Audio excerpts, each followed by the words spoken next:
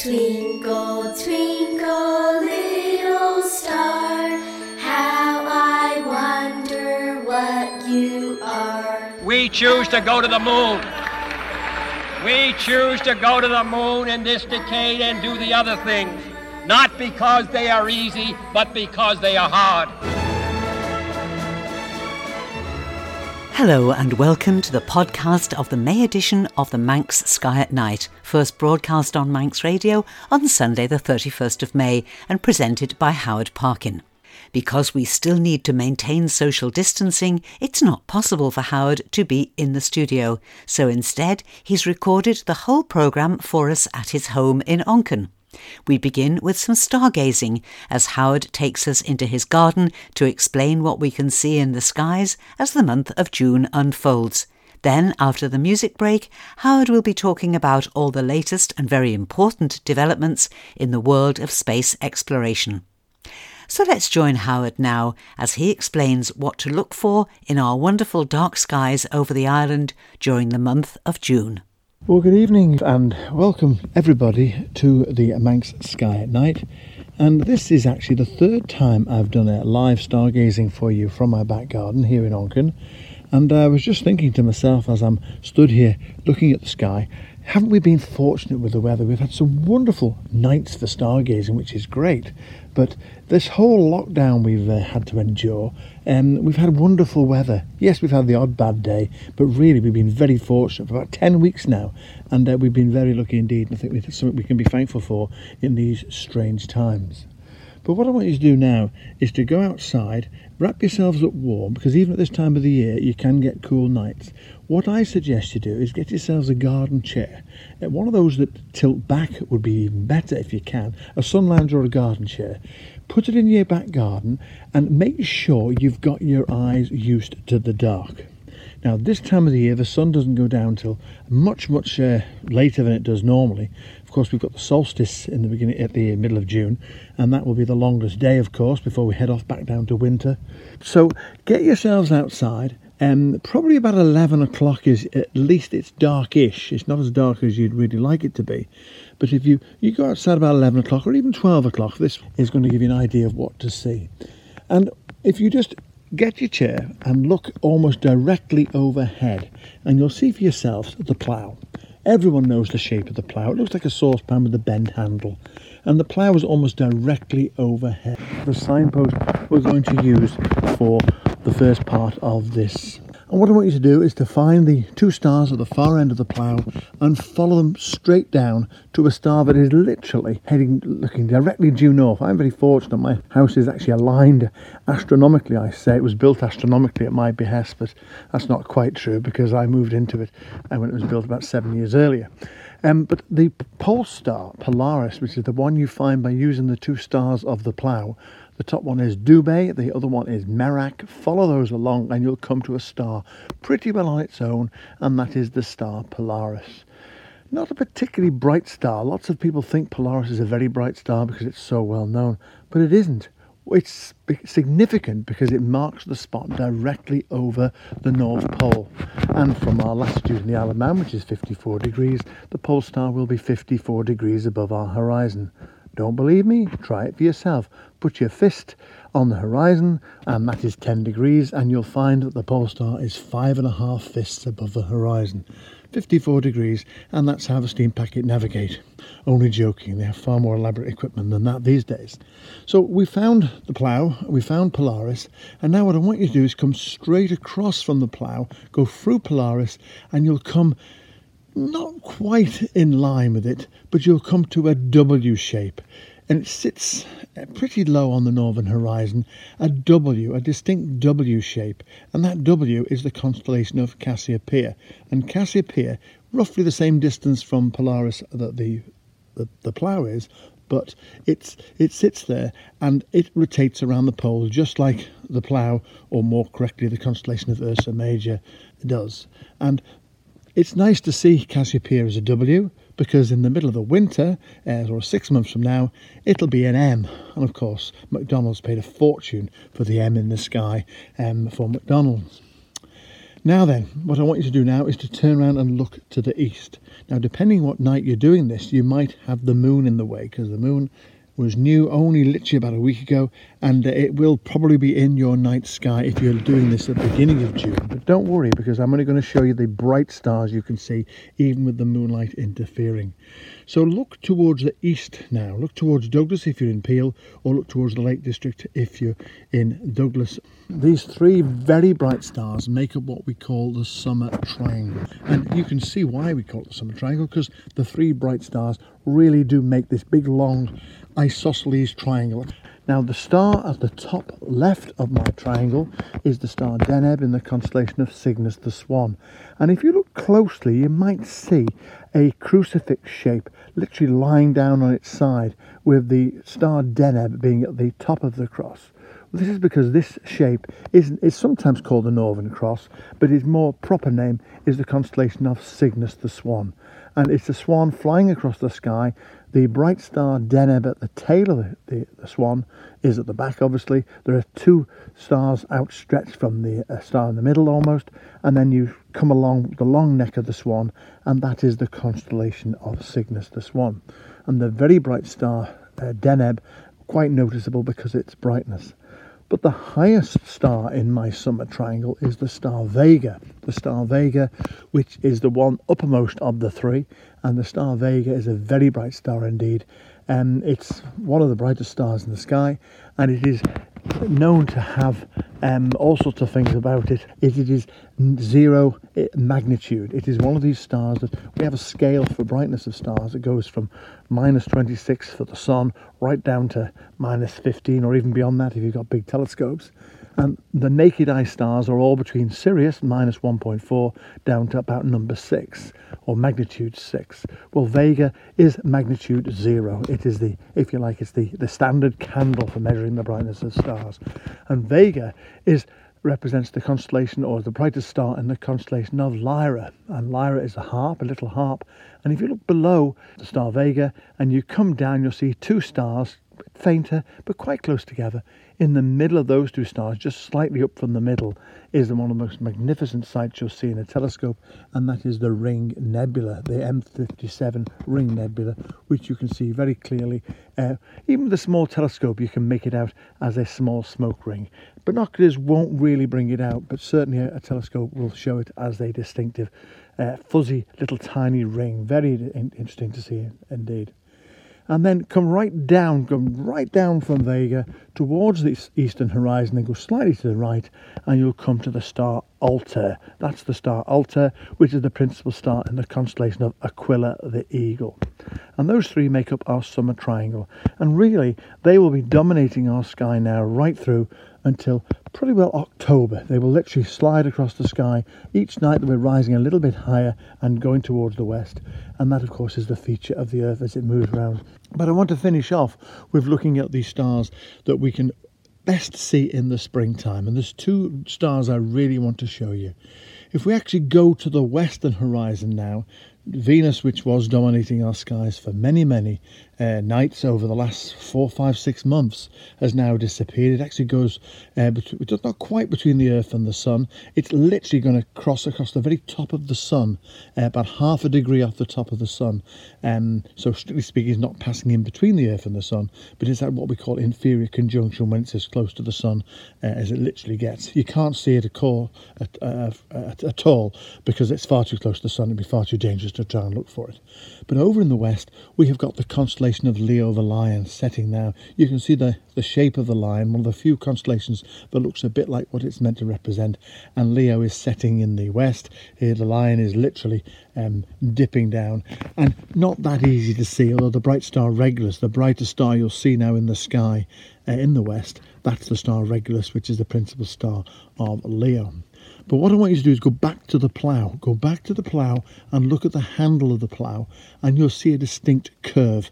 Go to that handle and follow that curve down, and you'll come to a very bright star, the star Arcturus. Again, this is one of the brightest stars in our skies, and Arcturus is the principal star of the constellation of Boötes, the herdsman. And if you look very closely, you'll see that the star Arcturus looks to be the bottom of an ice cream cone, if you imagine the shape, and that is the constellation of Arcturus. No, it isn't the constellation of Arcturus at all. It's the star Arcturus of the constellation Boötes. But then follow that same line back down again, and if you come back down, you'll see a star on the southern horizon, southwest horizon, depending what time you're looking, and this is the star Spica. And the star Spica is the principal star in the constellation of Virgo the Virgin. Now remember, we looked at Leo a moment ago. Well, you've got the constellation of Cancer, then we've got Leo, and then we've got Virgo. And then after Virgo, we've got the constellation of Libra. And that, well, not quite visible at the moment, but we'll catch up with that one maybe next month. But what I want you to know now is when you look at this part of the sky, we're looking way outside the Milky Way. We're looking to galaxies that exist in this area of the sky called the Virgo cluster, named because of the constellation.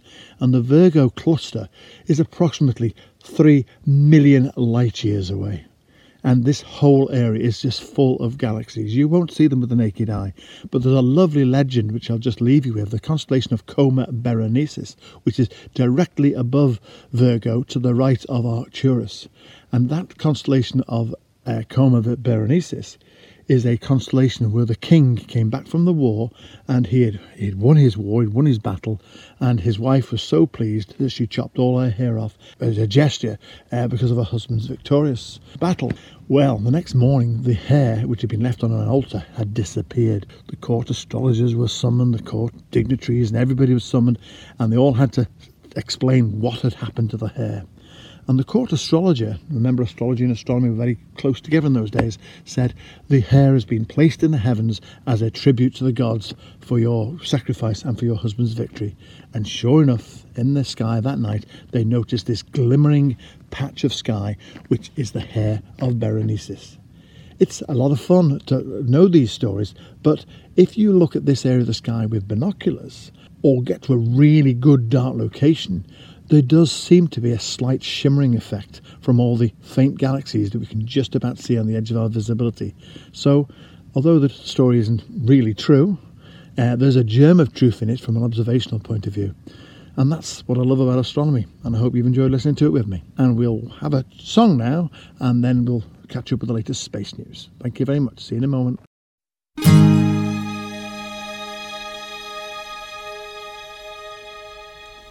Words are flying out like endless rain into a paper cup. They slither while they pass, they slip away across the universe.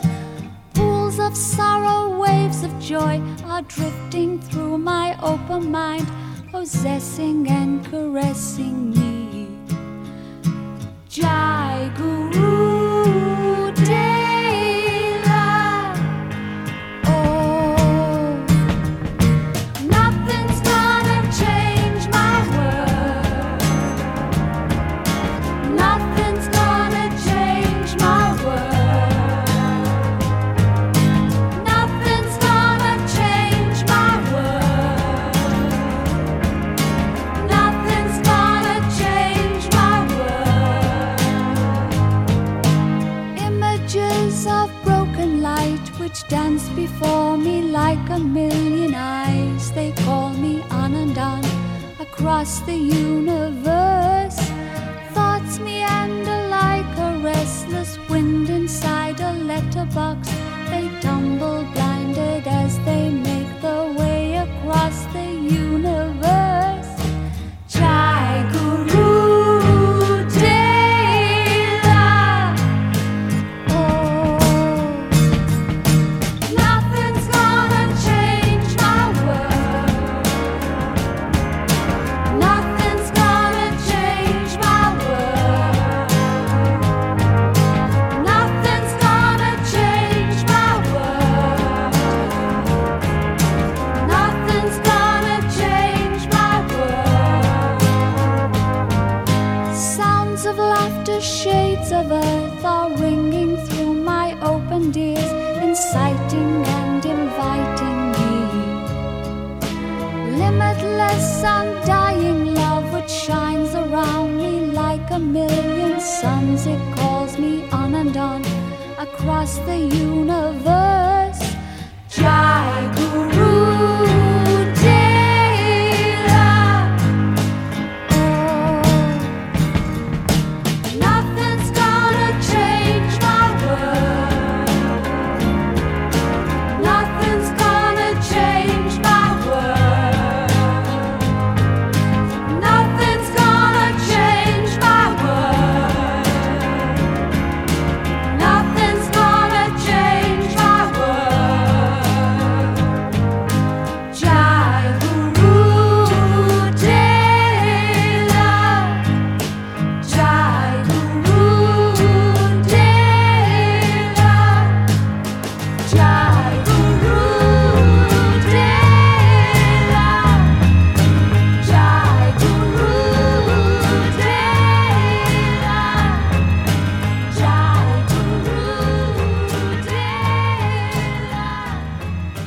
Hi, well, welcome back to the Manx Sky at Night for the month of May. And what an exciting time we had yesterday. It really was. I was absolutely blown over by it. It was the launch, of course, of the SpaceX Dragon, the demonstration flight, which was to take Bob Behnken and Doug Hurley up to the International Space Station.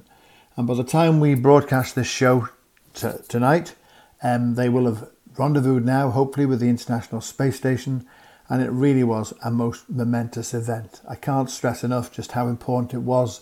This was the first manned launch from the American soil by an American rocket carrying US astronauts since the last space shuttle mission back in 2011.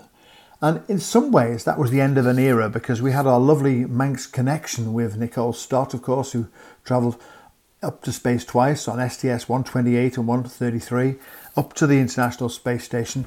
And Nicole, of course, married to Chris Stott from Onken, was a fantastic ambassador for the Isle of Man. And I always felt that the space shuttle era had still stayed with us until, of course, last night, when we had the launch of the Dragon spacecraft to the ISS. So through the wonders of technology, let's just listen now to the launch of the spacecraft last night at just after 20 past 8. 10, 9, 8, 7, 6, 5, 4, 3, 2, 1, 0. Ignition. Liftoff of the Falcon 9 and Crew Dragon. Go NASA, go SpaceX, Godspeed, Bob and Doug. America has launched. And so rises a new era of American spaceflight, and with it the ambitions of a new generation continuing the dream. And it really was that dramatic. It was, of course, meant to be launched last Wednesday, but due to adverse weather in Cape Kennedy, in the area, they couldn't launch it because of potential lightning strikes. If we cast our minds way back to November 1969, when Apollo 12 was struck by lightning, that was, of course, very a hairy moment for NASA and for the Apollo 12 astronauts. So now they have these mission rules that they can't launch unless there is absolutely no possibility of lightning strikes in the area. Well, we had to wait till last night, till Saturday, and of course they launched, as you've just heard there. And it really was quite emotional. It really was quite dramatic. It's been the culmination of a huge effort to return America to space from American soil. And when we look back on it, yes, it's been 9 years since the last space shuttle launched in 2011, but it was something that NASA said they wanted to do. They wanted to send Americans into space from American soil, not rely on the Russians once again, rely on the Russians using the Soyuz spacecraft. And all credit to the Russians, they did a great job ferrying astronauts to and from the International Space Station since 2011. But this was something that was dreamed about, and it was, of course, something that finally came to fruition last night. And as I stress, it really was quite momentous. And it ended, if you like, the space shuttle era, as I mentioned earlier, and it gave us the opportunity to now realise that this is a new era starting up with space exploration. And who knows where it might lead to. It may well lead to the commercialisation of space, with space tourism coming down in price. Yes, there have been space tourists before, but now Elon Musk and his SpaceX team are planning to send astronauts or fare-paying passengers to lunar orbit and back. And Elon Musk has made it his professed goal to eventually send us to Mars. People often say to me, why do we spend all this money going into space? And there's a very good answer to that question given by Elon Musk some time ago when he established SpaceX way back. And he said his goal, his fundamental goal, was to make the Earth no longer dependent on just the planet Earth. When we look at the planet Earth, and it's very disturbing, I suppose, in some ways, that we realise that the planet Earth has got a finite life. Eventually, something will happen and life will be extinguished from the Earth, hopefully in many thousands and millions of years' time. But by going into space, we give us the opportunity to establish a colony somewhere else in space, maybe on Mars, maybe on the Moon, maybe in another planetary system, around another star, in the way distance in space. But it's the human spirit that wants to establish our presence elsewhere. We did it when they went to America with the Pilgrim Fathers back in 1792, whatever date it was. They did it when we wanted to go to the North Pole and the South Pole. and now we're doing it in space. And yes, if you like, it is the recurrence of a dream. It started with the Mercury astronauts, and before that Yuri Gagarin with Vostok 1. Then we had the American Mercury and Gemini, and then the Apollo program, and then the shuttle program. And now we've started again with the commercial space program of SpaceX, which will be followed in the not too distant future by the Boeing Starliner spacecraft, which has got to have another unmanned test, which is hopefully going to be in August. And then following that, there will be a manned launch by the Boeing team and Starliner, and that will take place hopefully late 2020 or possibly early 21. But make no bones about it, it really is dramatic. We started a new era in space exploration only last night. And you know, we could almost see it from the Isle of Man. I did try to see it going over. I did try to see Doug and Bob passing over in their Dragon just after about 20 to 9 last night. I couldn't see it. It was far too light and there was a bit of cloud. I tried again at 10:15. Again, couldn't quite see it, but again, there was a bit too much cloud around. But we can see it, and hopefully over the course of the next few days and weeks, we might get to see the ISS going over, which is something we can see. And of course, we'll be able to see it and also know the fact that the SpaceX Dragon is docked with it as well. Which leads me to the next generation, or the next mission for SpaceX, which is the first official crew mission to the ISS using the second manned Dragon launch. And I'm honoured and privileged to have met Victor Glover, who's the pilot of this next mission. I met him on board a cruise ship some time ago, and I remember he was such a character. He couldn't tell me when he was going to be allocated a launch at his first mission. And he wouldn't tell me and couldn't tell me because obviously various protocols that they've got to adhere to. But he did say to me, watch the news on the 2nd of August 2018.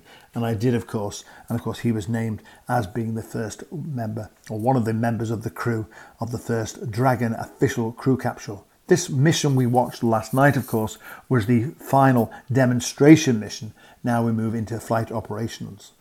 So, exciting times, and as you can probably gather, I'm quite enthusiastic about the whole thing. But more on that later on as we go through the various programs here on Manx Radio. Just time to tell you a little bit more about some other things going on in the world of space exploration. Of course, exciting, although SpaceX's exploration was with the Dragon spacecraft yesterday, they had a problem.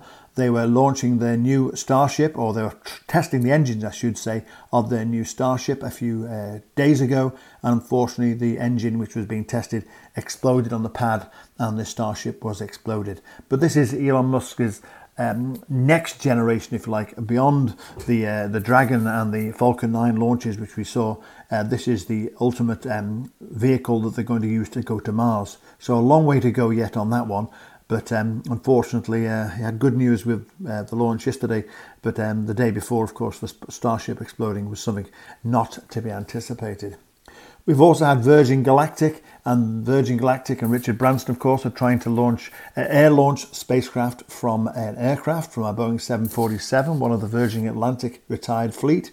And that didn't work last weekend. But again, this just shows about the commercial opportunities that exist in space.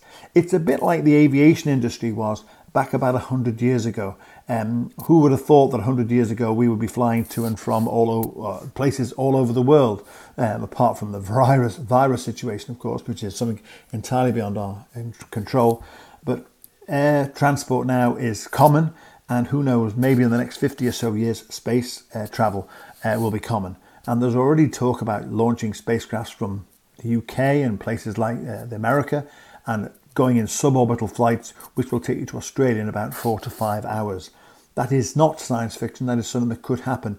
And I foresee that happening probably in the next 20, 30 years or so. And that's one of the things that Virgin Galactic are looking for as well.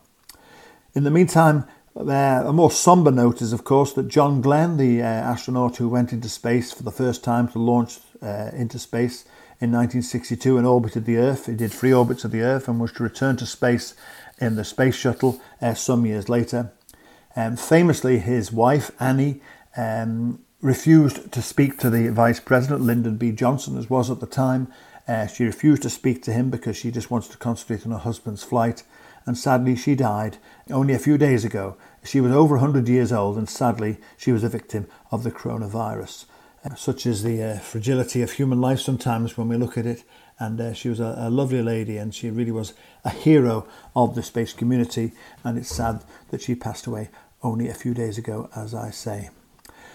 In the meantime, we're looking for the next Starlink launch. It's all about SpaceX tonight, but SpaceX are launching their next mission, the Starlink mission, which is the one with these chains of about 60 satellites which go across the sky, and literally a chain of them. And we can see them quite vividly from the Isle of Man as we go through just after the launch. It was meant to be launched just before the SpaceX Dragon, we mentioned earlier, but it was delayed because of bad weather, and that is now going to be launched. The launch was scheduled to take place sometime after the Crew X Dragon, which has now of course taken place. So watch this space, and I'm sure we'll get the opportunity hopefully to see it in Manx skies in the not too distant future.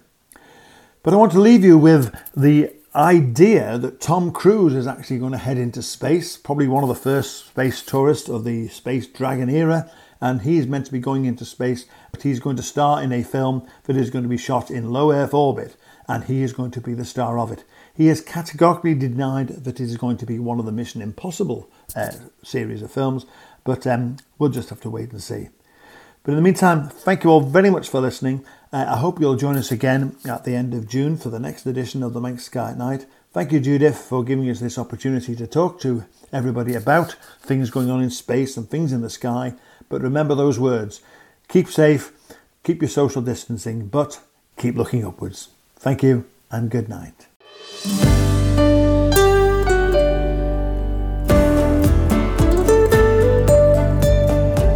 The Nation Station, Manx Radio.